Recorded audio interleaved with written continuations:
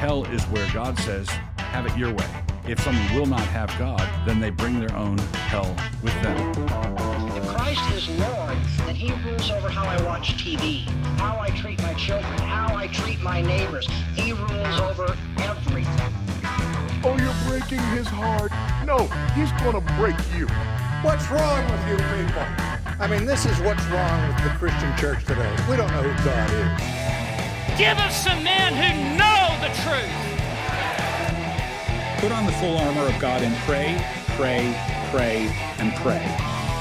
Officer, you are not engaging in activity constitutional behavior. You don't know the law, and yet you pretend to represent it. Five Solas Studios presents Reformed Radio.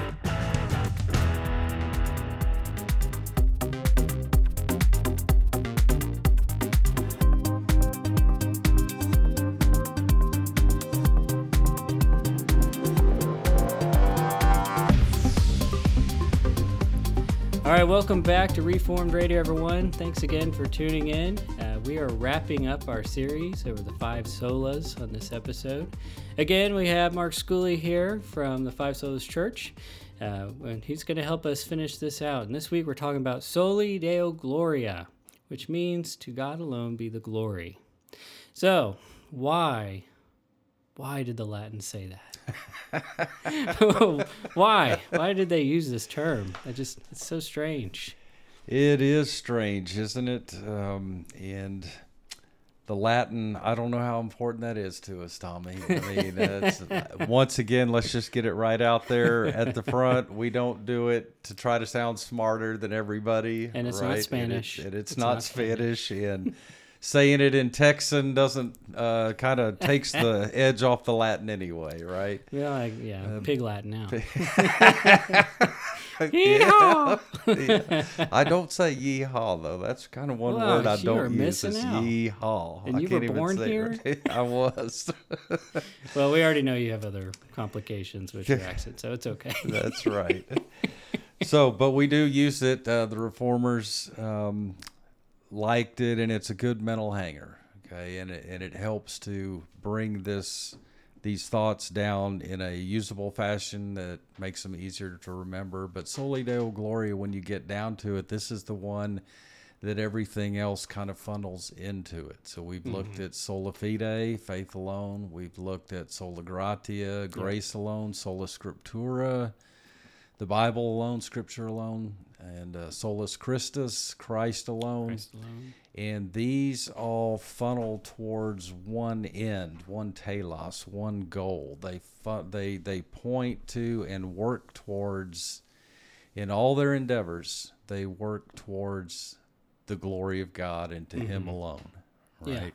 Yeah. And that's why we use the Latin, just so we can try to promote the glory of God, right? It's even in that, you're going to find everything in this life. Everything, every thought, action, work, deed, condition of the heart, whatever it may be, it all needs to labor, point towards, work for, consider the glory of God. The glory of God. The glory of God alone. Yeah. So one of the things we talked about earlier on in the series was we were saying how these are safeguards.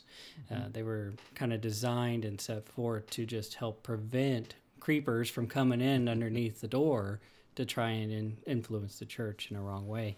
So is this also a safeguard? Or if it is a safeguard, what is it trying to prevent us from going into? Like, what is it doing to keep us from getting off track? I would start, yes, I agree. You could call it a safeguard. And I would say what it safeguards is my sinful nature from trying to usurp either the position of God or the glory of God in my own pride. And it serves to keep me humble. Anytime, well, let's put it this way. I should not be comparing myself with you, right? Or any of my friends, my family, and even really myself sometimes. What should I measure myself against? I should measure myself against Sola Scriptura, what the Bible says, as my measuring rod, and I should measure it against God, right? That's where I ought to go, against That's the Christ. standard. That's the standard. He is the standard of goodness. And so when we say He alone be the to Him alone be the glory, right? That keeps me from trying to get a little bit of that glory, right? From trying to turn a little bit of that light towards myself. Trying to take some of that fame for yourself, right? Yep.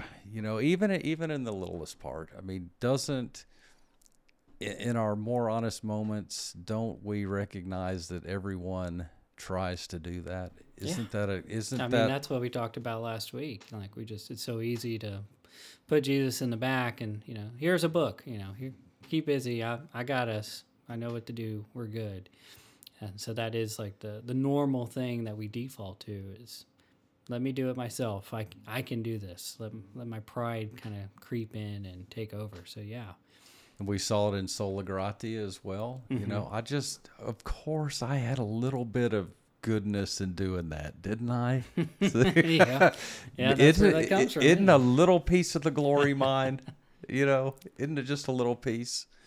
I mean, I'm sure we'll get to later where we share in the glory of Christ, right? As heirs with Him, right? As part of the body of Christ, but it's His glory, and it all goes to Him, right?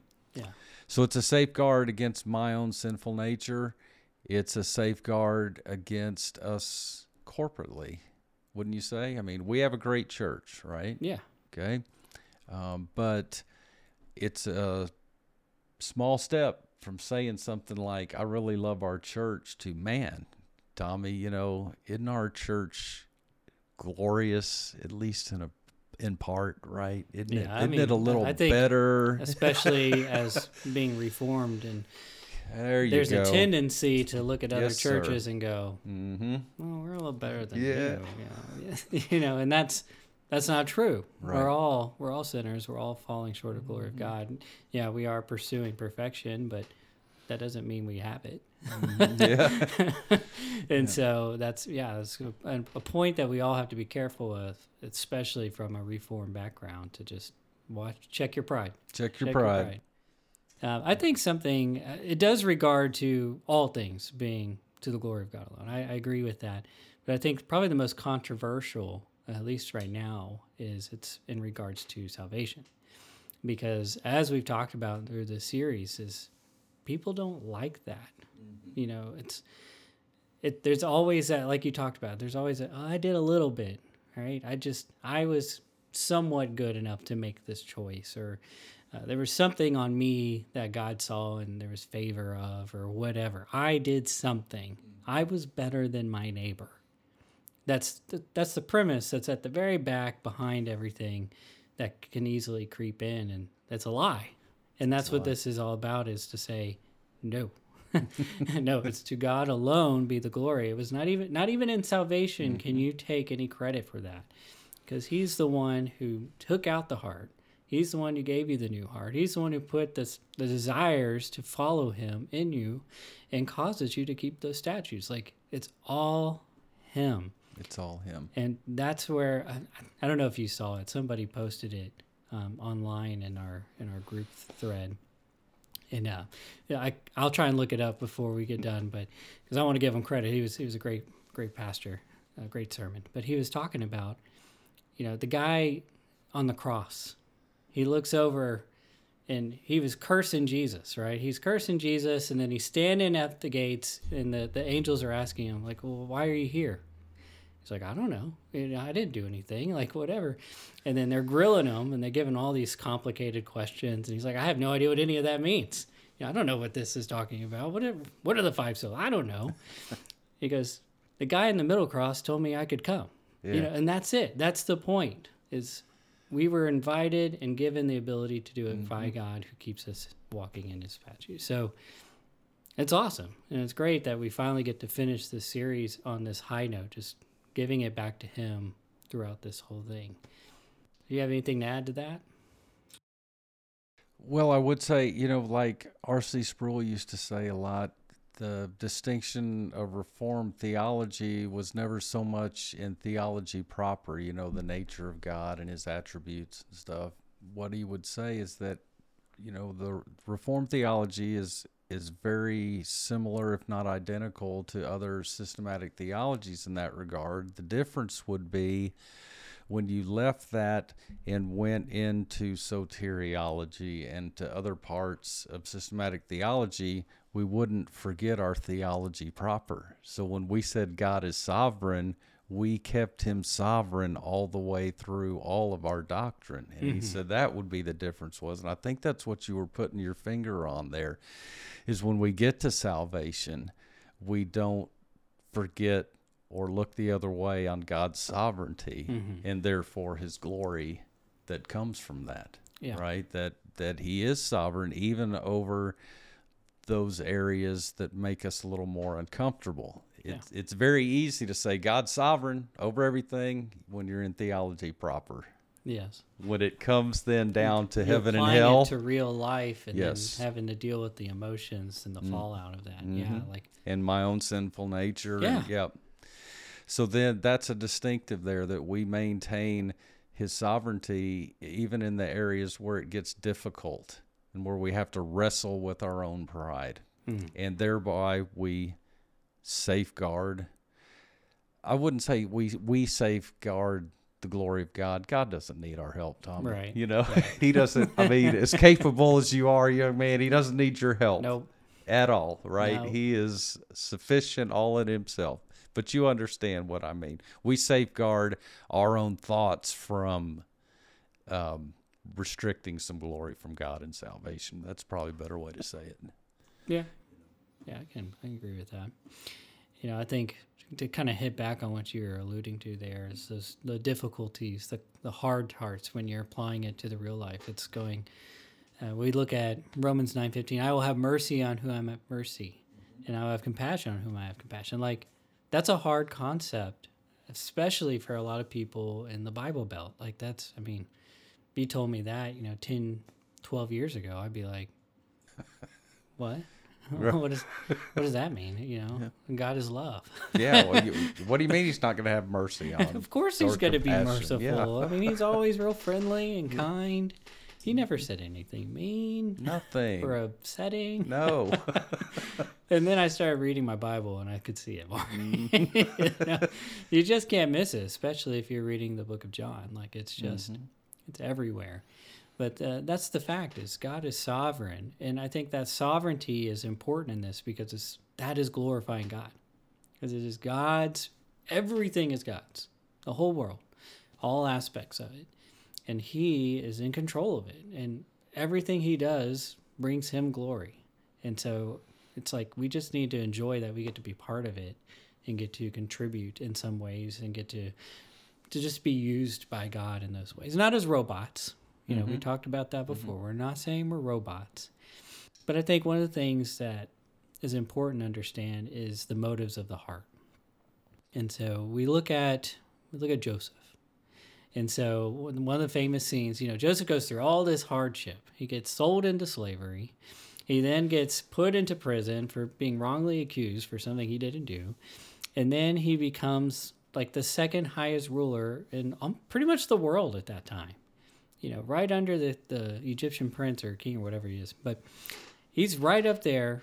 And then what does he say to his brothers when they come in who had sold him into slavery to get all of this started? As for you, you meant it for evil, but God meant it for good. There's this intentionality behind that we get to see that gets carried on throughout Scripture. Especially we get to see it in many different types of Old Testament stories that we go through. And so I think there's a theme that we can jump on board there that's your intentions, what you're trying to do matters. It's an important part of this. And is it, let's bring God glory, or is it about me and fulfilling my desires or my sins or whatnot? What do you think about that? You have anything to add to that? I just like, that's a pivotal verse in the Bible as far as I'm concerned, Genesis 50:20. It tells us a lot. God has revealed a lot about himself in that verse. And I would just point out, you're exactly right.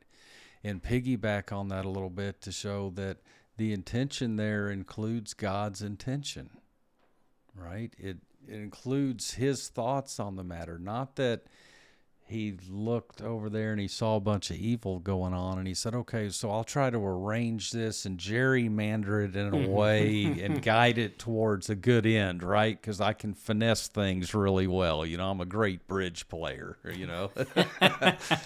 But that God has active intention behind it. It's not a surprise to him. He's not reactionary. He is sovereign over all things and has ordained all things that come to pass, as Westminster would say. And that his intention is behind that. And that's a thought to wrestle with. You know, kind of like Jacob wrestled all night with God once upon a time, right? That's a thought to wrestle with, that God is involved in all things and has ordained all that comes to pass. That revelation of God about himself results in the fullness of his glory, not a 90% glory. Yeah. You know, or it's not partial there. Right? Not partial, not a 99.9999. So what is 0.000001 of infinity? That's a lot, right? So even if you try to rob him of that little piece of glory there by saying, no, that part's us, right? It's Soli Deo glory means it all goes to him alone, every last bit of it. You say he does not share his glory. It's one of the great arguments for the deity of Christ. See, that Christ shares the glory. Christ himself is glorious, and God does not share his glory. Therefore, what can we conclude? That Christ is divine, that Christ has a divine nature, that he is God the Son in the flesh. So it's a great argument for the Trinity, even because God will not share his glory in that sense. Now, I dropped the mic, but it would break, and that would be bad. So I'm not gonna just imagine. The virtual. It's over. Yeah, and mystery of all mysteries, you know, in the mystical union with Christ, we as his children, as heirs to the promise with him, are then going to reflect and share in the glory of God. See, it's I love the Christian faith because it is so simple that a child can understand it. Yeah. A young child, very young child, can grasp that God is there and that Christ has died for their sins. It's that simple. But yet you can never plumb the depths of it. I know. You can keep never going and plumb going. You the can't depths figure it all of it. out. Yeah, for eternity. You think you're going to be bored in heaven? I got news for you. You're not. Because God is so deep and so glorious that you'll be fathoming those depths forever in his glory. You know, you see the pictures in the Bible. Pictures of heaven are given to us in a very restricted way because words cannot express how glorious God is and how what awaits us on the other side is beyond, you know, our understanding. It's beyond our ken on this That's side. That's probably why John had so much trouble. Yeah, with exactly. Yes, you can't put it into words. But what do you see in the word pictures? You know, the angels, they see the glory of God, you know, and what do they say? Holy, holy, holies. And John tells us they do it 24/7 and stuff, right? It is that, I guess the word to use is glorious. Glorious. I figured you'd go there. Yeah, did you figure it? All right. I'm pretty predictable, right? Well, that's kind of a positive example of God being in control. And I think there's two here, but here's one kind of headed to the really, really dark one, but a little bit harder one to handle is the king of Assyria. So the king of Assyria, God used to bring punishment upon Israel and upon his enemies and whatnot. And so God uses this king to accomplish his purposes which were not fun. They weren't positive. They weren't like before with Joseph. He saves all of the world through Joseph and these hard things. Well, now he's doing something that we would look and go, that's bad. God, why is God doing that? Why is, we're putting God into a box where he's going to be sinning in if we're not careful. And we put him in there, and then we see that God has the gall to punish the king for doing the things that he just told him to do. And again, if we look at that, we see that it was because the king boasted in what he did. His intentions were to do evil. Yeah. His intentions were the pride, the lust for power. That's what drove him to do all the things that God was using him for. And so again, that intentionality is there. And then the darkest one, we look at the death of Christ. I mean, there is no greater, more horrific thing that has ever happened in all the world, ever will, than Jesus dying on the cross. And it was 100% completely orchestrated by God himself. I mean, there's countless evidences and proofs that point to him moving things the way they needed to be and orchestrating them from the beginning of time to put Jesus on the cross when he did. And he held himself there, And so, again, there's those people that put him on the cross wanted him to die. And God was not restraining them as he had been throughout their whole history of Israel. And so, again, there's that intentionality. And that intentionality is what gets us. That's where we look at the heart. The heart is desperately wicked. All we do is evil. John 3, we all know John 3:16, but if you keep going, it talks about we love darkness. We love darkness. That's why Jesus had to come, to save us from ourselves, to save us from the desires we had, to give us new desires to glorify him. Got anything there that you think I missed? What Acts chapter 4 explicitly says that the cross occurred by the set determination of God, right? In accordance with evil men that put him to death, right? So you had the intentions of the evil men that planned this and did it intentionally, but also it occurred by the set determination of God, as I would argue through the covenant of redemption before the world began, and God had ordained it all the way back there. So you are absolutely right. It's the most evil act that's ever occurred, expressly because it was an innocent man. The only innocent man. Thank you. Thank you for that correction. The only innocent man, right? That suffered that evil. But in it, do you not see the glory of God? Oh, yeah. Does not that evil, it's very strange to say it, but does not that evil shine forward in the glory of God? I don't think there is a brighter moment in all of time than that, which was the darkest moment. Which was the darkest, when darkness covers the face of the earth and the wrath of God is placed upon his Son.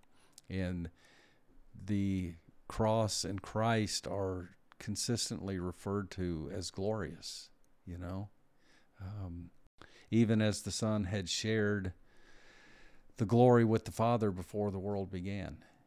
In that moment, the glory of God is set forth in the most evil act that's ever occurred. Yeah. Right. So then to come back and look at my life and say, oh, God's a meanie and stuff because of all this. I'm like, well, you better grab your tongue there, and be careful. I think we're very loose and flippant in our speech these days.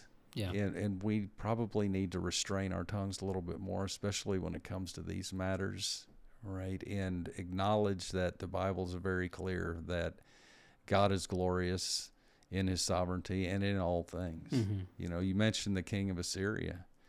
That's one example of many in the Bible, right? You mentioned Romans 9 earlier, and why does he say he raised up Pharaoh?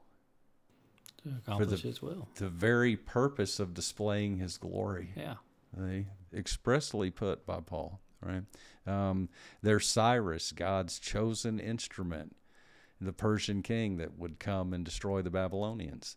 There's the Babylonians which was told to one of the prophets, Lord, where are you? I mean, there's these people, well, I raised up the Babylonians for the purpose of punishing my people, and then I will destroy them.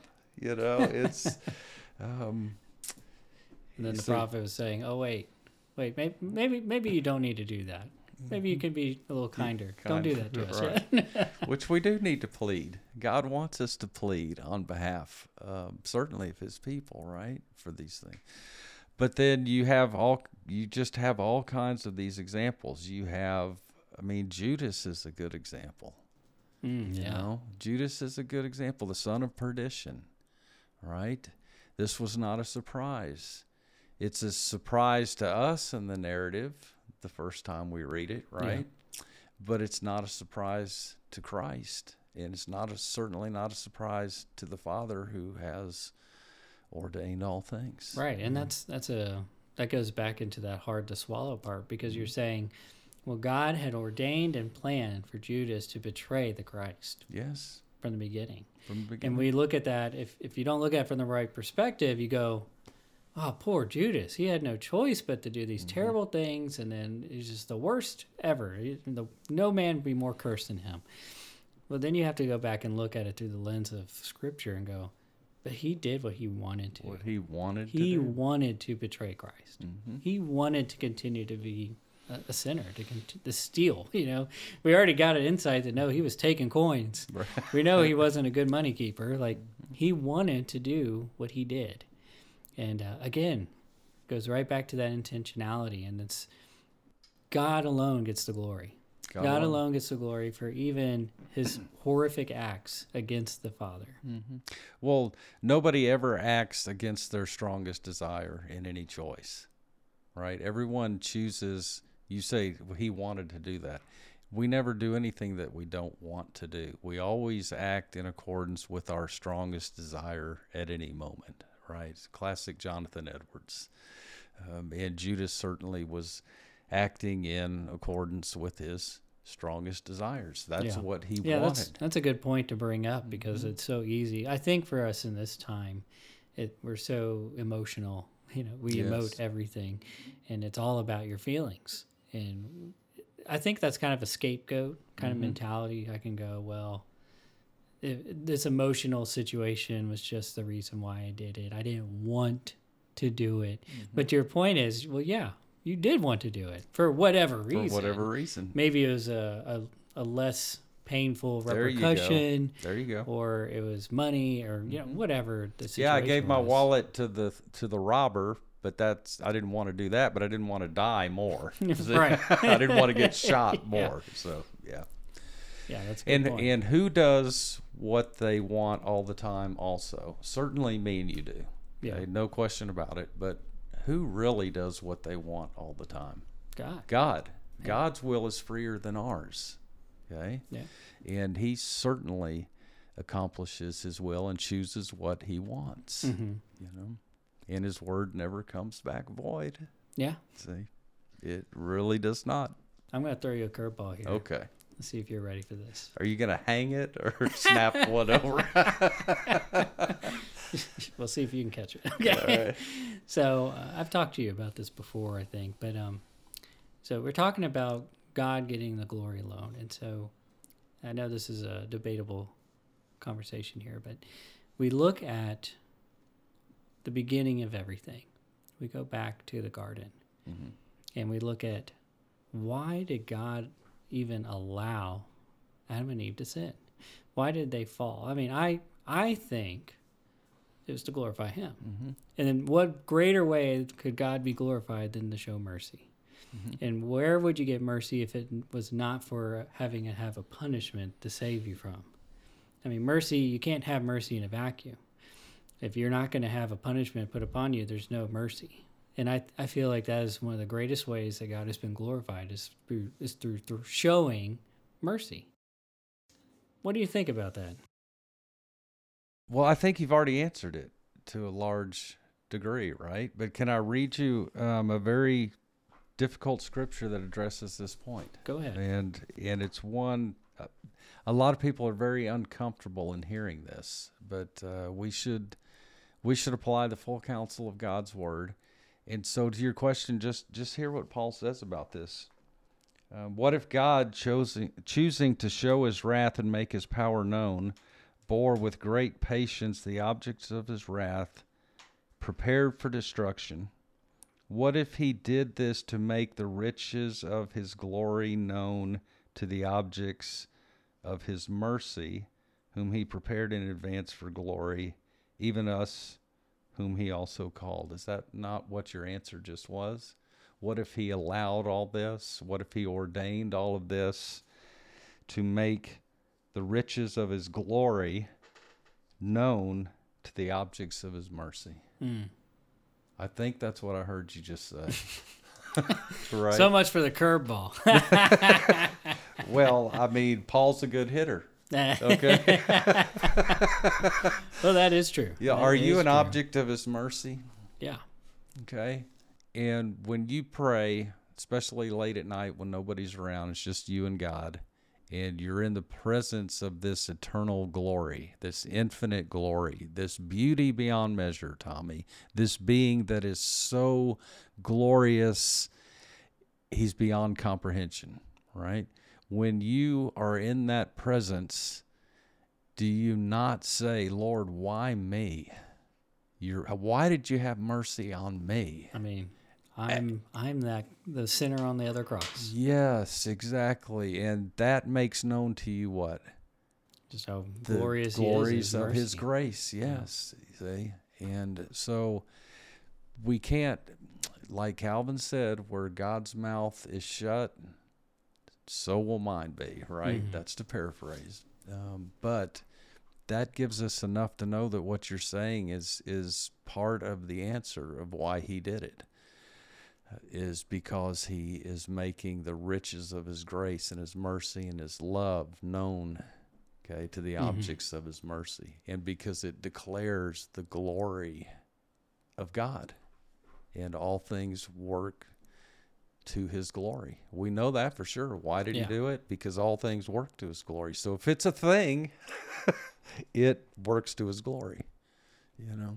So was the here's one. A lot of people aren't going to like this at this point in time. Was the mass shooting down the street, was that to God's glory? So yes, but let's make a good distinction, okay? We never call evil good, and we never call good evil, okay? We call evil evil, and it's horrible, and it's disgusting, and it's heinous, it's abhorrent, it's an abomination. Evil is always evil, and it's always horrible, right? So we never say, no, that's good because it's for God's glory. No, it's evil. Okay, we all be careful to make that. But that it exists somehow is a good that will work to the glory of God. You see the distinction there? The shooting's not good. Never will be. It's horrible. It's evil. But that it's there somehow in ways me and you in our finitude can't, on this side of the veil, see through. We see through a glass darkly now. But that it's there is going to work to the glory of God. Right. Okay. That Joseph's brothers, okay, as you quoted Genesis 50:20 earlier, as Joseph's brothers meant it for evil, God intends it for good. Right? So the shooter, in divine concurrence, which this touches on, the way in which God interacts with his creation and especially the choices of humans, okay?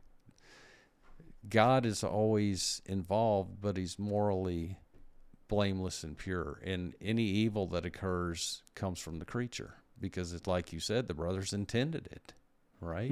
The king of Assyria intended this evil, right? Babylon intended evil, even though they were coming as divine harbingers of justice. They're doing it out of their own evil. See, and God's always concurrent with his creation in this.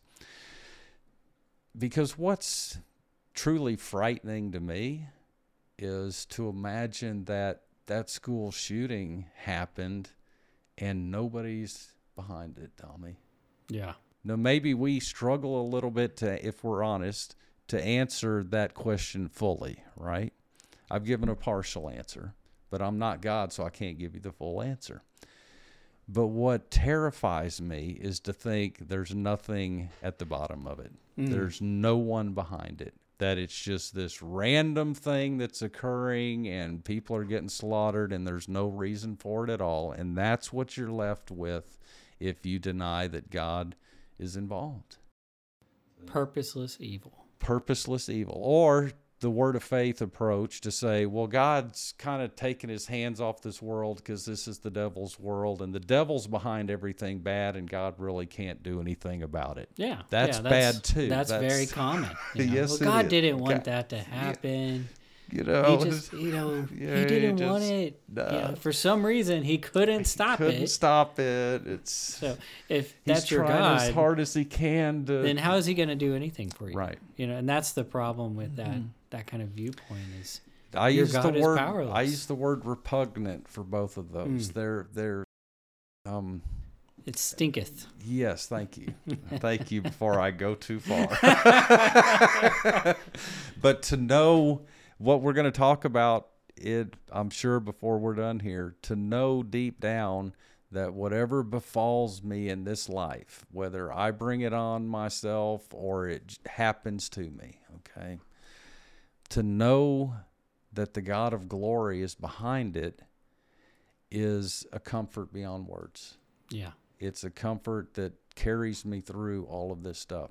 And not only that, does it have meaning and purpose, but part of that is that I believe you were going to talk about this in a little while when you're going to talk about pain, okay? That pain serves something good. Yeah. Something infinitely good. Now that's a comforting thought. When I step on a nail, that's a comforting thought, right? There is hope. It's coming. Right? This pain is serving to the glory of God. Yeah, I really got introduced into this when I started thinking about how my mother was sick all the time growing up, and I probably mentioned this on the show, but that was a little hard because some of the circles I was in, they would say, well, it's because your mom doesn't have enough faith, she's a sinner, or whatever the case is. Yep. And it was like, I don't think so. I don't think that's the case. And as I matured and grow through all this and learned, I started going, it's to glorify God. It's to glorify God. God works all things for the good of those who love him. Mm-hmm. Right? And that was a hard thing. That's not a fun thing. But it worked out for my good. I got to see and glorify God in seeing this happen with my mother. I got to see and glorify with the death of people that I knew, or people going through really difficult hardships. These are all moments where I can go back and go, there's comfort in knowing that God is getting all the glory here. Mm-hmm. There's comfort in that because there's no purposeless evil. There's no purposeless pain. There's nothing that's happening that's outside of God's control. And like you said, if that was your God, if God can't stop the bus from hitting your grandma, like, what? Yeah.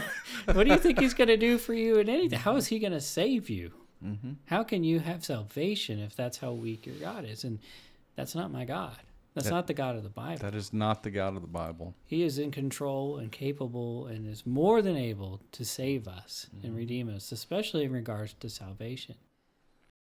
And he has, since you keep coming back to this idea of intentionality, his intention towards his people is love and goodness and care and mercy and compassion. Yeah. He has a good intention towards his people. Right. Yeah, and like you said, I think Sunday was discipline. Mm-hmm. God disciplines those he loves, and that's not a bad thing to have to be disciplined. Hey, it doesn't feel good, but hey. One way you can know if you're not saved is if the Father just lets you do whatever you want to do at any time and never stops you. See? Because disciplines those whom he loves. He has good intentions towards you, and they're all to his glory. See? That is a comforting thought all on its own right there. Now that is a comforting thought. Yeah. It's been a great discussion. I thank you so much, Tommy, for getting these episodes in. This has been great fun. I really enjoyed it. You have so much talent putting these things together. It's amazing. Yeah, it's been a lot of fun. Yeah, and I appreciate all your hard work on it. Putting a tap on your information and resources has been a big blessing. It's I think. plenty good. Yeah. So, but let's also talk then when we say Soli Deo Gloria. This has great ramifications also for who God is and our conceptions of God when we can actually ascribe glory to God. In Eastern thought, that's really difficult to do if you could do it at all, right? Because glory, a God who can be glorious and assume glory and have glory ascribed to him and glory be part of his nature. Glory is an attribute of God as we understand it. Yeah. Okay. Well, that doesn't work for an impersonal force. It doesn't really work for the impersonal God of Hinduism, for example, or Eastern conceptions of God, right? Where God is everything, but you don't really say he, right? Because it's impersonal, yeah. Right? So it's hard to really ascribe glory to that. It's hard to ascribe glory to existence or electricity or anything like that. You know, the idea of glory is really personal. That someone could be glorified. See, if whoever's watching this is a Star Wars fan, right? It's kind of hard to glorify the Force, right? May the Force be with you, right? And that's all great and there's stuff. Nothing to attribute it to, right? Like, yeah, I mean, even midichlorians, right? They just don't really take on glory, right? That's really reserved for personal gods, and in our case, what we would call a personal God who can have glory ascribed to him. That glories in the glory, so to speak, because he's personal, see, and is able to be glorified. It really is a distinction when you come to your conception of God, right? And what you're going to believe in, or as we would say it better, who you're going to believe in. We believe in a God that can be glorified, not an impersonal force. Okay? We have a personal God who wrote a personal book and personally cares. Yes, exactly. For you, his child, right? That great comfort we were talking about. The Holy Spirit of the Jehovah's Witnesses is an impersonal force. It's like electricity. Can't be glorified. I guess right? I can't say glory anymore when I turn the lights on. Glory! You got that one down. You got to extend it out a little bit more, man. Just really throw your chest into glory. Taking you back to your roots. Oh, yeah. Okay, so I got to cut that back a little bit. All right. Okay. Yeah, I'm fine with it. But I'll just say glory because God has given me the electricity. So I know there's people out there that do that. And that's you said it earlier. We need to stop being so flippant with our language and we do. Remember that this is about glorifying God and all that we do. And so we can't just say things like glory to an impersonal thing. We're saying glory to God. To God. Yeah. It's still funny in the moment. But. Hey, I'm all for having fun and laughter, man. All for it, But at the same time, it's good for us to keep our mind on not being flippant about certain things, yeah. And then just say like the God of Islam, right? Now, the God of Islam's personal, but he's very far off. He's very remote. He is unknowable in a lot of ways. He's distant, and he's a lot harder to glorify because of that. He is the kind of worker that Amazon is trying to get rid of right now. We let you have a remote job. You went to Fiji. You haven't come back, and you keep working there. Yes, exactly. Yeah. Mm-hmm. That's a good way to put it. Okay, let's. All right, if we're gonna write a systematic, all right, let's. Okay, under Allah, right? Okay, now we'll get shot or something. Amazon worker. Okay. You could interchange that with Google too.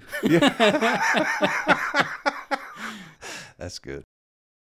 So very, very remote and hard to ascribe glory to, right? So even the idea of glory, and we're getting into the attributes of God there, this one is very specific to the Christian God as described in the Bible, right? That can express glory, that desires to be glorified, okay? That tells us that glory is a part of his being, an infinite glory. That sets the Christian God apart from other gods. Sets it apart from the God of Mormonism, right? Who lives on a planet somewhere, that's, it's really specific to the Christian God. It really is. Yeah. That's good. Mm-hmm. Awesome. Well, thanks again for being on for this whole series. It's been a lot of fun, and I'm sure we'll have more episodes to come out with something new, but for now, that's it. So we are signing off for this season. We hope you enjoyed it, and we'll get back to you later. Y'all have a great month. Soli Deo Gloria. Soli Deo Gloria. God alone be the glory.